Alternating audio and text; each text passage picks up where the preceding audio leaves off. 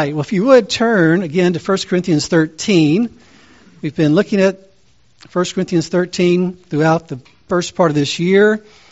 And so you could say that the whole year has been a workup to Valentine's Day in a sense, as we celebrate love, because this is the greatest chapter in the Bible, at least considered by many to be the greatest chapter in the Bible on love, because it talks about what Christian love is, what divine love is, not just human love, but truly Christian love.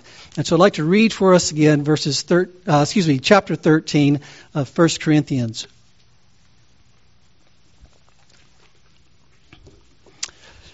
In the first three verses, he talks about how essential it is when he says, "If I speak with the tongues of men and of angels but do not have love, I've become a noisy gong or a clanging cymbal. If I have the gift of prophecy and know all mysteries and all knowledge, and if I have all faith so as to remove mountains but do not have love, I am nothing. And if I give all my possessions to feed the poor, and if I surrender my body to be burned but do not have love, it profits me nothing. Love is patient, love is kind, and is not jealous. Love does not brag and is not arrogant, does not act unbecomingly. It does not seek its own, is not provoked, does not take into account a wrong suffered, does not rejoice in unrighteousness, but rejoices with the truth, bears all things, believes all things, hopes all things, endures all things. Love never fails. But if there are gifts of prophecy, they will be done away. If there are tongues, they will cease. If there is knowledge, it will be done away. For we know in part, and we prophesy in part. But when the perfect comes, the partial will be done away. When I was a child, I used to speak like a child, think like a child, reason like a child. When I became a man, I did away with childish things. For now we see in a mirror dimly, but then face to face. Now I know in part, but then I will know fully, just as I also have been fully known. But now faith, hope, love, abide these three. But the greatest of these is love." This is the Word of God. Last week we began talking about love is kind in verse 4, began focusing on that and highlighted the fact that the basic thing that God calls us to is to trust in love, and that love can be summarized as patience and kindness. And that patience provides the platform for kindness, because if you're not patient with someone, you just kind of walk away and cancel them. But if you're patient with them, you hang in there, and that provides the opportunity for kindness, to do good to those who may or may not do good to you. And the basis for all of it is the fact that God is kind. God is patient and kind. God reveals himself to Moses by saying, as actually repeated by Jonah, I actually have this quote in the notes where he says, God says to Jonah, frustrated with him because he did not destroy the Ninevites, he said, "I knew that you are a gracious and compassionate God, slow to anger," which is what patience is, and abundant in loving kindness, which is what kindness is, as Paul is talking about in 1 Corinthians, and one who relents concerning calamity. In Romans 2, Paul says, "Do you think lightly of the riches of his," meaning God's kindness and tolerance and patience, "not knowing that the kindness of God leads you to repentance?" And so the God that exists, the God that is, the God that we worship, is a God who is love, and that love is preeminently patient and kind with people who don't deserve that patience or that kindness. What I'd like to do is basically apply what we've talked about so far with regard to patience and kindness to relationships, and especially marriage relationships, but really all relationships, because patience and kindness apply to every relationship. But often on Valentine's Day we think about more romantic relationships and marriage, and so I'll look at it from that perspective. But I'm not going to try and say everything about relationships or everything about marriage. But I want us to think about how patience and kindness, especially as God defines it, applies to all relationships and applies to marriage. But if you're not married, apply it to your friends, Apply it to your parents. Apply it to others in your life. Those relationships, because patience and kindness and the implications of it apply in every relationship. And so the first thing that I just want to do is to start by saying that we have to remember something that's very, very important. And that is that the best things in life are often the hardest. The best things in life are often the hardest. Now, it's natural for us to associate easy and comfortable with best and good, and hard and uncomfortable with bad and worst. And yet in the Bible, that's not the way it works so many times. And even if we think about it, as we think in terms of marriage and other relationships, we often talk about how wonderful it is, but we also talk about how hard it can be as well. Someone said there's only one thing harder than living alone, and that is to live with another person. We joke about things like this. Someone said, marriage is when you agree to live in a room that's too warm for you beside another person who says it's too cold. That's what marriage is. You agree to live with a person who's very different from you. Or someone else has said there are two kinds of people at parties. Those who want to stay until the bitter end and those who want to leave early. And they're usually married to each other. That's the way it works. And then there was a conference for pastors and their wives, and this one young pastor's wife got up and was just talking about her husband, and she said, the Bible promises, no good thing does the Lord withhold from those that walk uprightly. She said, well, my husband is one of those no good things. You can take that one of two ways, right? And depending on the day that you talk to anybody in marriage, it will be one or the other. It'll be one of two ways to take that no good thing reference. So my point is, we acknowledge that there are wonderful things about relationships like marriage, and there are also very hard things. I prayed for those who are about to have babies. One of our favorite shows, especially Jan, is called The Midwife. It's a show about women giving birth to babies. And the book that show is based on, the writer of it said this: there must be an inbuilt system of total forgetfulness in a woman, some chemical or hormone that immediately enters the memory part of the brain after delivery, so that there is absolutely no recall of the agony that has gone before. If this were not so, no woman would ever have a second baby. Now, I know that experience varies from person to person, but she was speaking as a midwife who saw a lot of really difficult births, and yet people still had babies. People still did that sort of thing. And the Bible highlights the fact that in Psalm 127, behold, children are a gift of the Lord. The fruit of the womb is a reward. But from the very beginning, it's a mixture of wonder and amazement and blessing and pain. Because the Bible also says in Proverbs 17, a foolish son is a grief to his father and bitterness to her who bore him. So which is it?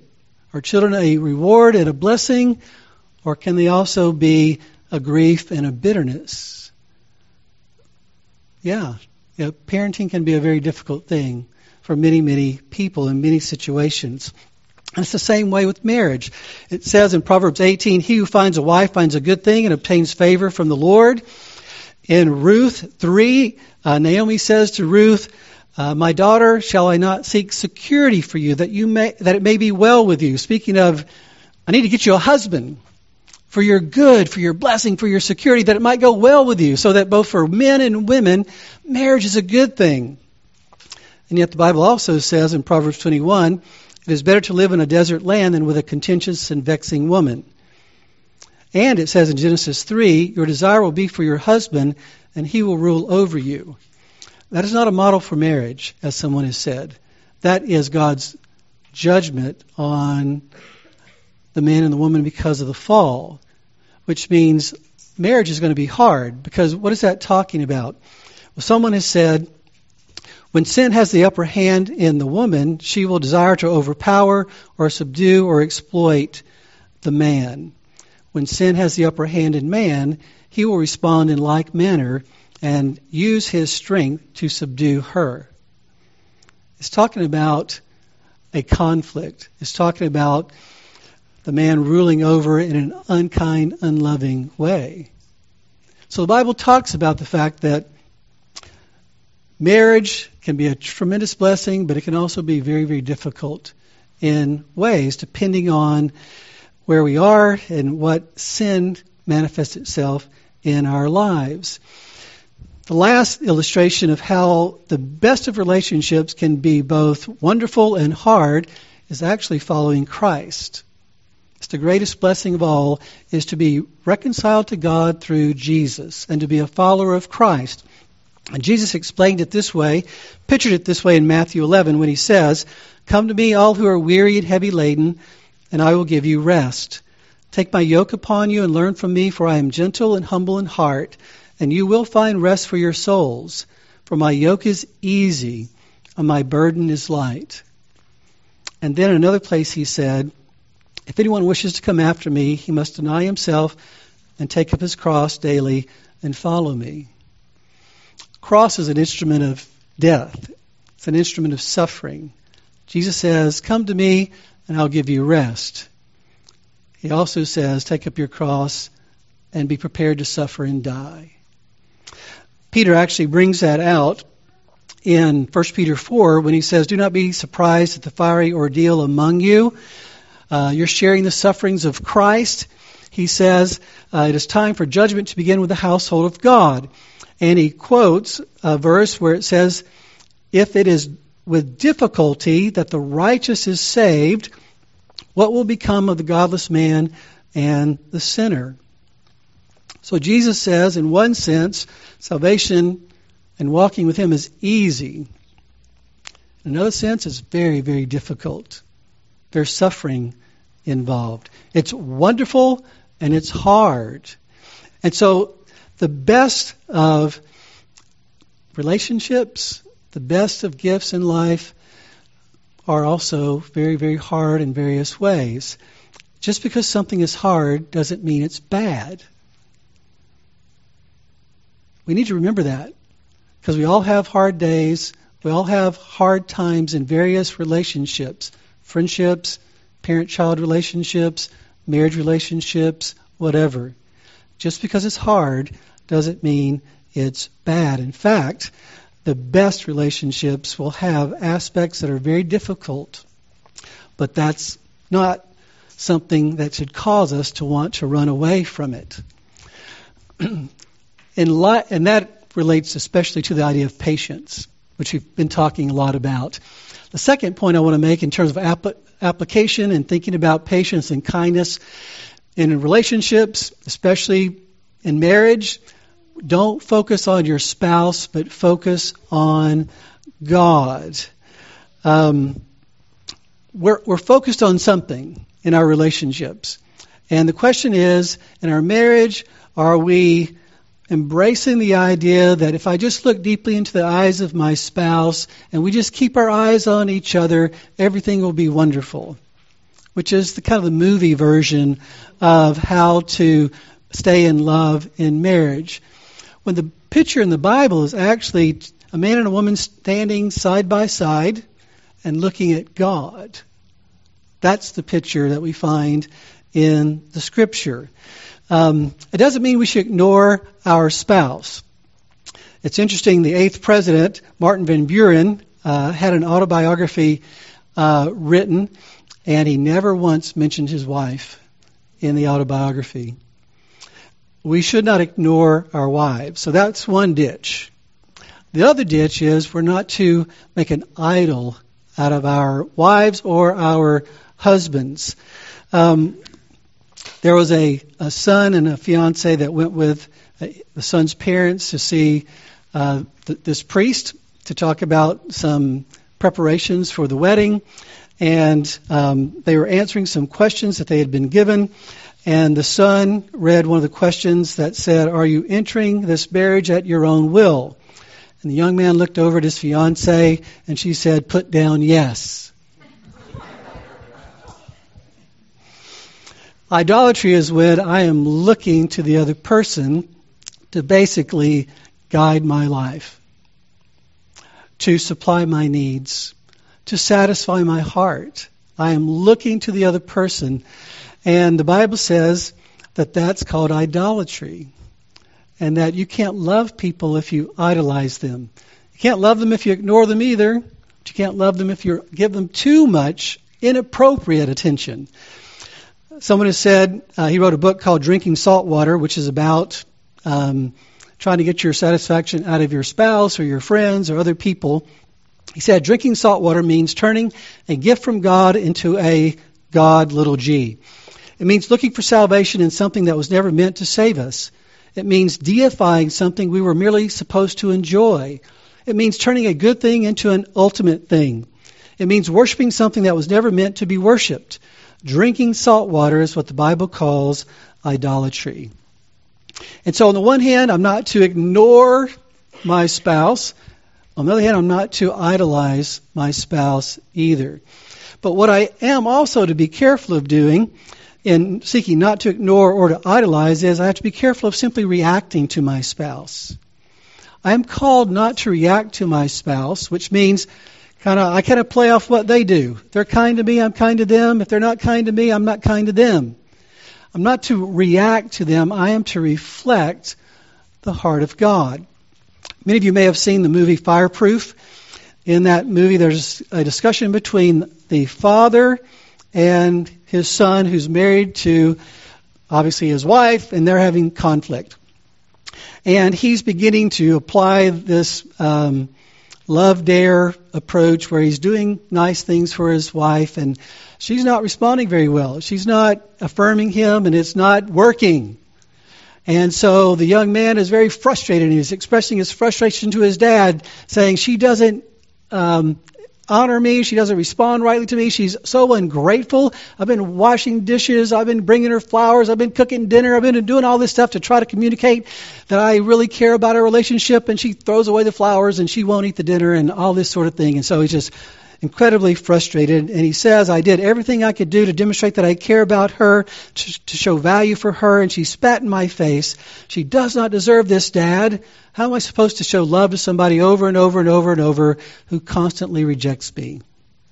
And obviously that's when the dad, who's a believer, points to a cross that he has and says, how do you love someone who constantly rejects you? That's exactly what God has done and is doing to you. He's loving you, though you still reject him. And the only way you can love someone who isn't everything they should be is if you embrace the love that has been shown you in Christ. And he goes on to say to his son, you can't love her because you can't give her what you don't have. I couldn't truly love your mother until I understood what love truly was. It's not because I get some reward out of it. I've now made a decision to love your mother whether she deserves it or not. Son, God loves you even though you don't deserve it. If you would turn to Ephesians chapter 5. Obviously, another very famous passage on love, and both love in general as well as the love of a husband and wife. It includes love of others as it goes on to chapter 6.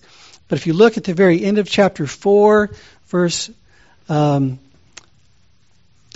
it says, let all bitterness and wrath and anger and clamor and slander be put away from you.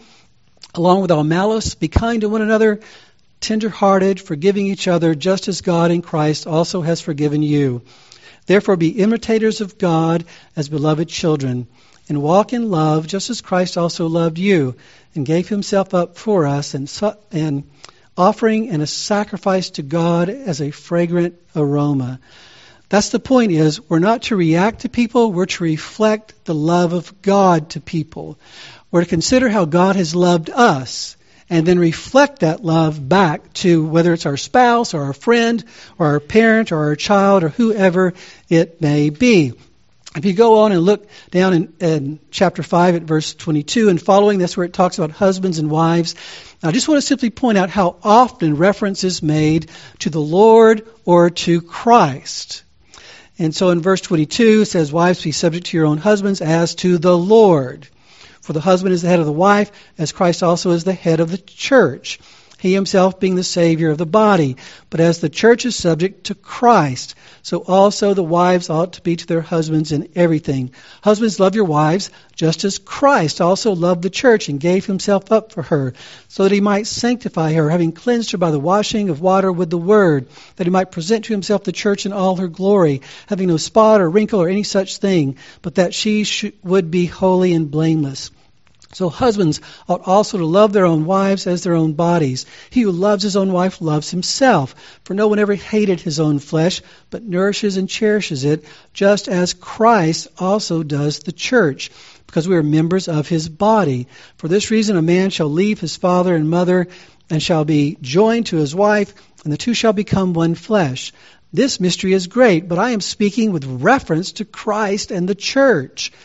Nevertheless, each individual among you also is to love his own wife even as himself, and the wife must see to it that she respects her husband.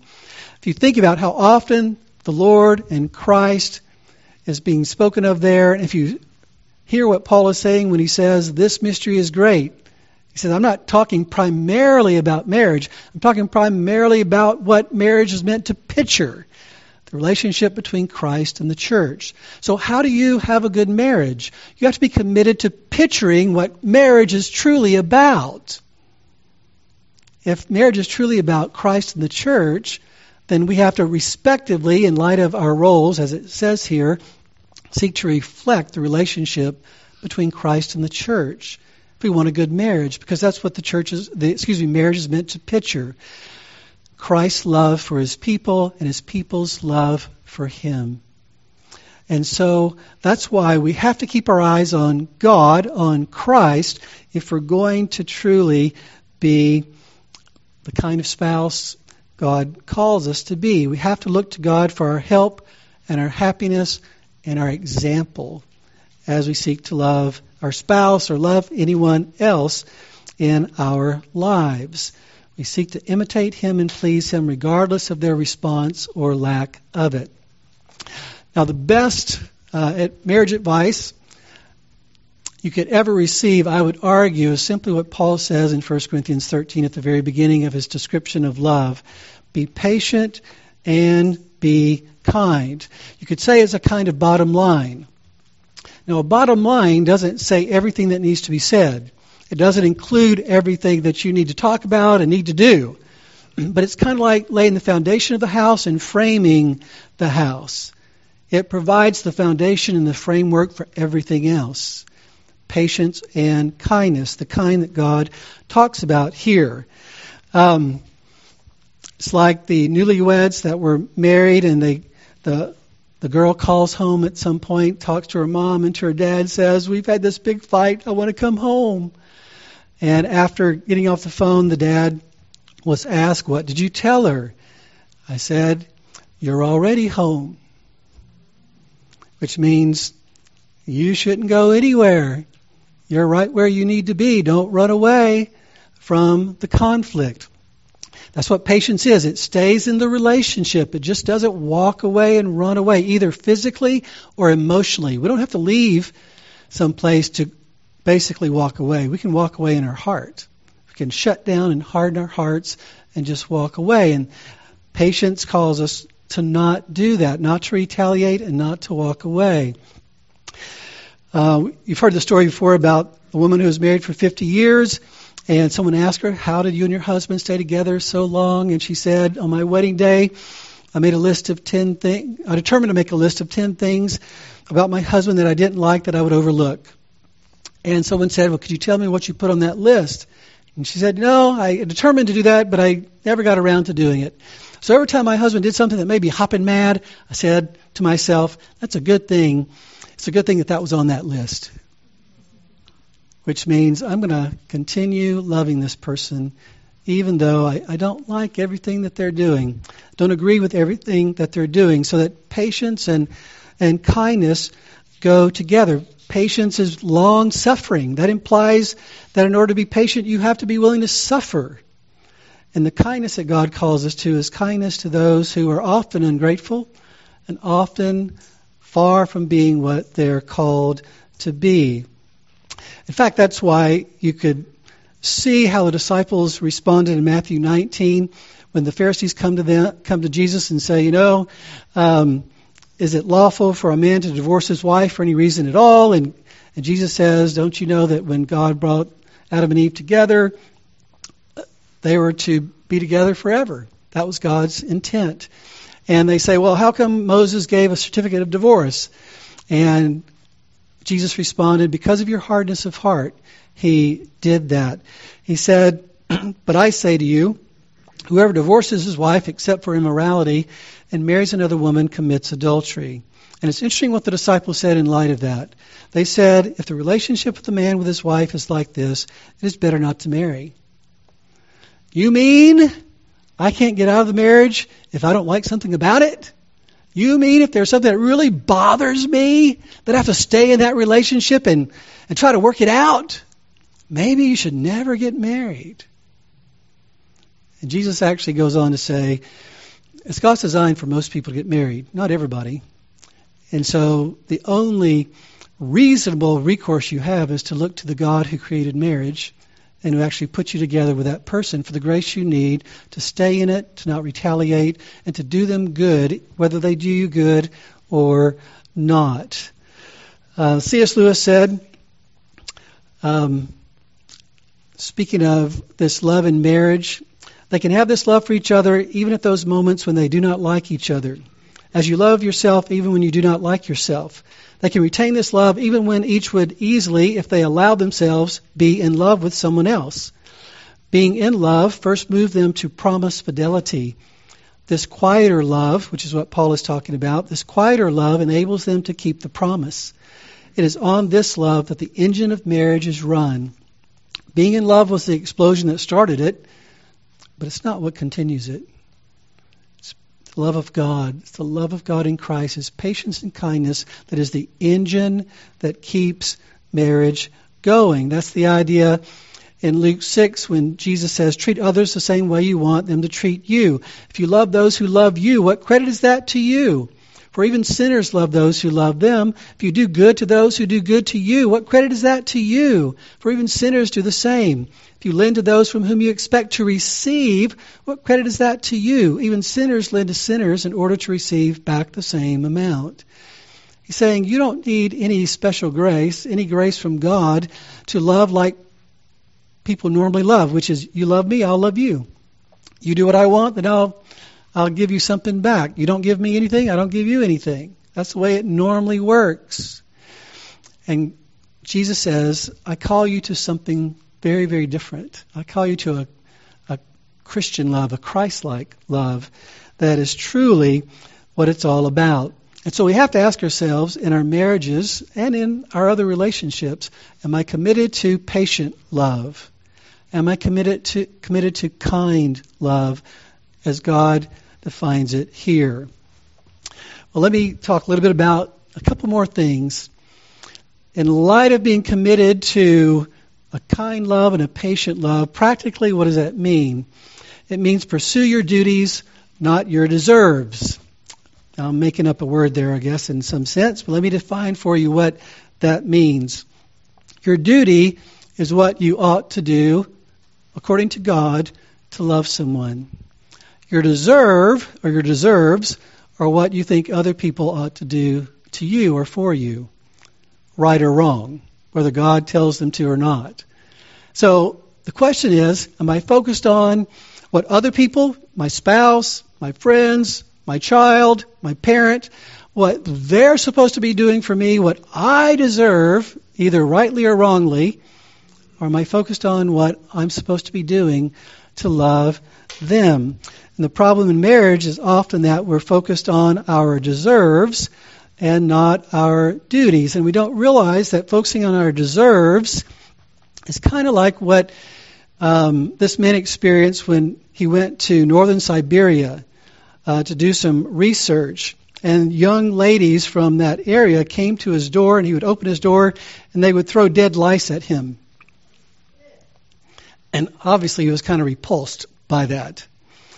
But in their minds, they were declaring their interest, their romantic interest in him. Many times in marriage, we throw dead lice at our spouses, thinking that we're doing what we need to do so that they'll love us, pursuing our deserve so that they'll love us, and we actually drive them away. When I demand that my spouse or other people in my life love me a certain way, it's like throwing lice at them and driving them away. On the other hand, if I focus on my duties, it can make a big, big difference. It's interesting. There was a woman who went to a counselor one time and said, I want a divorce. I want to get rid of my husband. But I don't just want to get rid of my husband. I want to hurt my husband because he's hurt me deeply. And you may recall this. You may have heard this before. He said, well, I've got a plan for you, the counselor did. I want you to go home, and I want you to act as if you really love your husband. Tell him how much he means to you. Praise him for every decent trait. Go out of your way to be as kind, considerate, and generous as possible. Spare no efforts to please him, to enjoy him, make him believe you love him. Then after you've convinced him of your undying love and that you cannot live without him, then drop the bomb. Tell him that you're getting a divorce. That will really hurt him. She said, that's great. That's exactly what I'll do. So she went home, and for months she did that. And finally the counselor called her and said, well, are you ready to get your divorce now? And she said, are you kidding? I love this man. No, I don't want a divorce. So what's going on there? There's another counselor who says to troubled marriage partners, he says, I've got a plan, I've got a prescription that I think if you'll follow, this will make a huge difference in your marriage. And it's this. I want you to do 10 things each day that you would do if you really were in love. I know that if people do loving things, he said, it will not be long before they experience the feelings that are often identified as being in love. Love is not those feelings. Love is what one wills to do to make the other person happy and fulfilled. Often we don't realize that what a person does influences what he feels. And the counselor said, you won't believe how often that prescription has resulted in them coming closer together. And the idea is, even if one person says, I'm not going to focus on my deserves, I'm going to focus on my duties. I'm going to focus on what God calls me to do to love this person, to do them good, whether they do me good or not. And I'm going to pray that God would use it to transform my marriage. If you think about what it says in Colossians, it talks to husbands, and it says, husbands, love your wives and do not be embittered against them. What does that mean? Love your wives and don't let the fact that they're not everything you want them to be keep you from doing so. Don't let their failure to be everything you want them to be or their offenses against you to keep you from loving them. It's the same way for wives. Submit, be subject to your husbands as unto the Lord. Not as unto your husband because he's great and wonderful and perfect, but as unto the Lord who's great and wonderful and perfect. Someone has asked the question, how do husbands change their wives?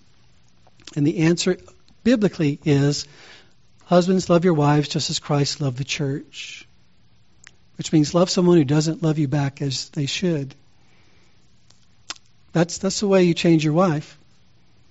You give yourself to being what God calls you to be. That's the way it works. You notice in these passages on marriage, Paul and the other writers never say, now if let's say, your husband doesn't love you like Christ, let me tell you what to do. This is how you really get him to do what he's supposed to do. Nor does he say, husbands, if your wife doesn't submit to you like she should, then let me tell you how to get her to do that. He doesn't say that. But the implication is, if you do what God calls you to do, that can radically transform your marriage. It may or may not, depending on the situation, but that's truly the implication very clearly in 1 Peter chapter 3, if you recall, where it says, in the same way, you wives, be submissive to your own husbands, so that even if any of them are disobedient to the word, they may be won without a word by the behavior of their wives, as they observe your chaste and respectful behavior. He goes on to say, the holy women of the past who hoped in God adorn themselves in this way, being submissive to their own husbands. He says, if you do what is right without being frightened by any fear, you will truly be the kind of wives and children of God that God wants you to be. And the implication is God might very well win your husband over if you simply do what God calls you to do. God might actually win your wife over if you simply do what God calls you to do. In that passage, it says that you might do what is right without any fear. What's the fear in that passage? For the wife, it's the fear that I have an ungodly husband or a husband that's not committed to loving me, therefore I'm in trouble. I may not have the happiness and the provision and protection that I need. God says, no, I'm your protector and your provider. You just love that man like God, like I call you to. Same way for the husband. We might fear that if I don't do what I'm supposed to do in certain ways, then therefore my wife is going to do this, that, or the other thing and make things worse. Well, God does want you to do something, but it's not to try to control your wife. It's to love her like Christ loves the church. So again, someone has asked the question, what are the means by which a godly woman can hope to change her husband? She is to win him by the attractiveness of her godly life. As she trusts the Lord, ceases from trying to seize control, and treats her husband with grace, she is holding before him the very gospel that has the power to change him. Let me just wrap up with this last point very briefly. Neglect the means of grace. This is very closely tied to where our hope is in terms of whether or not pursuing our duties makes a difference or not. Our hope isn't in ourselves. Our hope isn't even in doing what we're supposed to do. Our hope is to be in God. And therefore, to neglect the means of grace, we neglect our marriage. You probably have seen the movie War Room. It's about a couple that's having marital conflict. And the wife meets an older woman. And they begin talking about the marital conflict in this younger lady's life. And the younger lady Elizabeth says, if there's one thing we do well, speaking of her and her husband, it's fight. And the older woman says, just because you argue a lot doesn't mean you fight well. And then she takes the younger woman upstairs and shows her a room, which is actually a large closet, walk-in closet. And she says, the older woman says, this is where I do my fighting. And the younger woman walks in and sees papers all over the wall that are actually written out prayers for different people in her life. And so the younger woman says, so you pray? You have prayers written out for every area of your life? And she says, yes, I do. It's a prayer strategy. And the older woman begins to talk about her own marriage and the difficulties of it. And she said, God showed me that it wasn't my job to do the heavy lifting, and that I needed to look to God. And so the younger woman says, this is great, this is wonderful for you, and you probably have plenty of time to do this, but I don't really have time to give to prayer and things like that. And the older woman says, but apparently you have time to fight losing battles with your husband, which means we make time for what's really important and what really needs to be done. The older lady says, when I fought against my husband, I was fighting against my own marriage and my family. And she said, I couldn't fix him. I didn't get anywhere with my husband. The younger woman said, well, I sure haven't got anywhere with Tony, my husband, either. And the older woman said, because it's not your job. Who said it was your responsibility to fix Tony? It's your job to love him, respect him, and to pray for the man. Elizabeth, you've got to plead with God so that he can do what only he can do. And then you've got to get out of the way and let him do it. You need to do your fighting in prayer. You need to take off the gloves and fight for your marriage. There's plenty of fighting that goes on in marriage of the wrong kind, where we're trying to fix each other, we're retaliating against each other.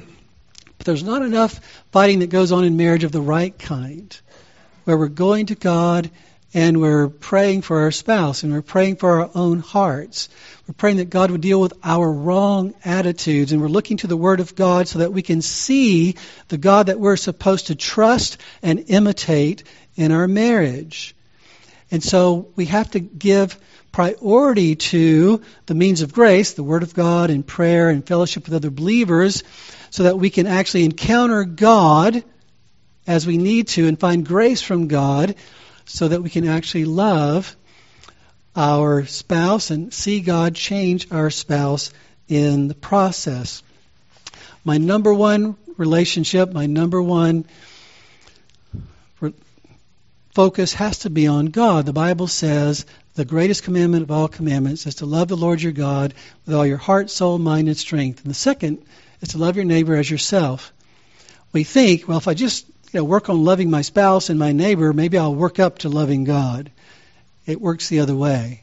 We give our attention to loving God, and then we're enabled to love our neighbor, our spouse, our friends, our children, our parents, and everyone else. Jesus said, apart from me, you can do nothing. Galatians 5 says the fruit of the Spirit is patience and kindness. God is the only one that can change hearts, only one that can change relationships, only one that can change marriages, only one that can change me and you. But that's a hopeful thing. That's a wonderful thing to know that it's not my job to go around fixing everybody. It's my job to look to God to help me and to make me happy and to enable me to do what I need to do and to show me how to love people. So let me just close by asking us some questions. Have you embraced with joy the hardness of your good gifts? Have you embraced with joy the hardness of your good gifts? Is your focus and hope on God for your help and happiness, or on your spouse or other people? Are you committed to being patient and kind? Are you resisting retaliating and walking away from your marriage and other relationships, either emotionally or physically? And are you committed to doing what is good for your spouse and others, no matter what? Are you pursuing your duties or your deserves? Are you most concerned about whether you are loving your spouse and others as God calls you to, or are you more concerned about whether they are loving you? Are you neglecting the good of your marriage and other relationships because you are neglecting God by neglecting the means of grace? Are you praying for your spouse and for others? Are you feeding your faith so you can love? Have you turned from sin to God and trusted Jesus as your Lord and Savior? Because that's the starting point of any true loving. And what will you do with what you've heard today? Let's pray. Father, we thank you for the hopefulness of what we find in your word. We thank you for the encouragement that you are a God who's incredibly and infinitely patient and kind and loving, and you show that love to us every day. And you call us to love like that in all of our relationships, not only in marriage, but in parenting, with our children and with our friends, and every relationship, even in the body of Christ.